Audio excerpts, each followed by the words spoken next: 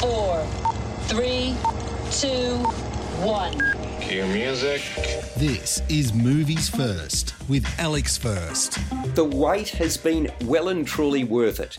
The outbreak of COVID-19 significantly delayed the release of A Quiet Place Part 2, and it's now difficult to watch this film without drawing parallels to the world on a precipice. How we've missed quality Hollywood fare of this ilk. Tension personified is the best way I can characterise the movie, which picks up where the first one left off. A sequel wasn't intended until A Quiet Place became a hit. Now, John Krasinski, who wrote himself out of the initial instalment, has crafted a second surefire cracker. And yes, in spite of dying in Part 1, he's back, albeit briefly, in Part 2. The follow-up starts with a backgrounder on how ferocious, take-no-prisoners, horrible preying aliens arrived from the sky, intent on destroying all who dared make a sound.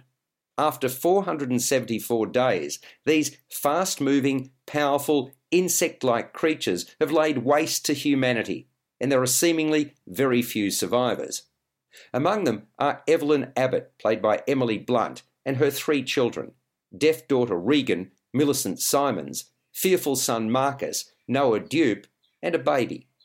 Their home is no longer safe, so they pack up whatever belongings they can carry and slowly and carefully set out, shoeless, to a location in the distance, where smoke has appeared on the horizon. There they find a former friend and neighbour, Emmett, Cillian Murphy, whose wife died 11 weeks ago, and aliens are listening out for even the slightest of noise. While Emmett reluctantly gives the Abbotts shelter for the night, he's intent on seeing them out of there the next day, until Evelyn reveals her concealed baby. Thereafter, a resourceful Regan discovers what may be a way out of this mire, an island that could hold the key to their survival. But getting there is another matter altogether, one that involves a great deal of risk and many hairy moments. Major problems too for Evelyn and her son and baby. Movies First with Alex First. A Quiet Place Part 2 follows twin story threads as Emmett and Regan go off in one direction and the rest of the Abbott clan another.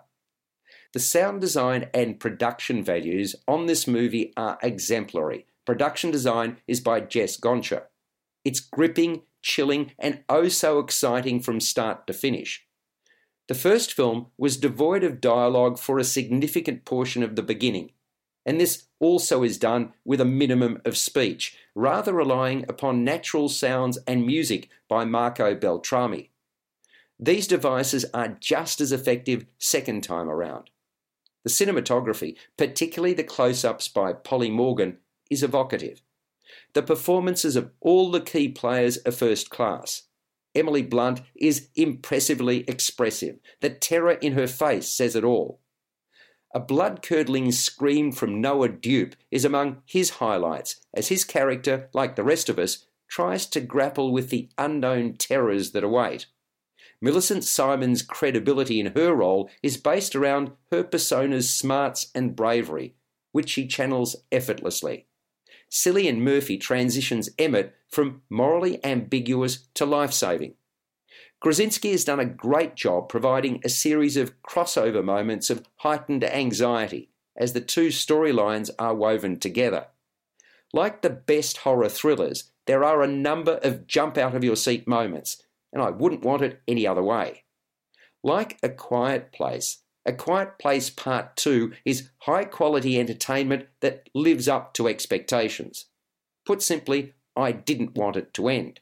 And a final note, while Part 2 stands up on its own, to refresh your memory of the original and to maximise the experience, why not watch Part 1 again, or for the first time, before seeing this sequel? It scores an 8 out of 10.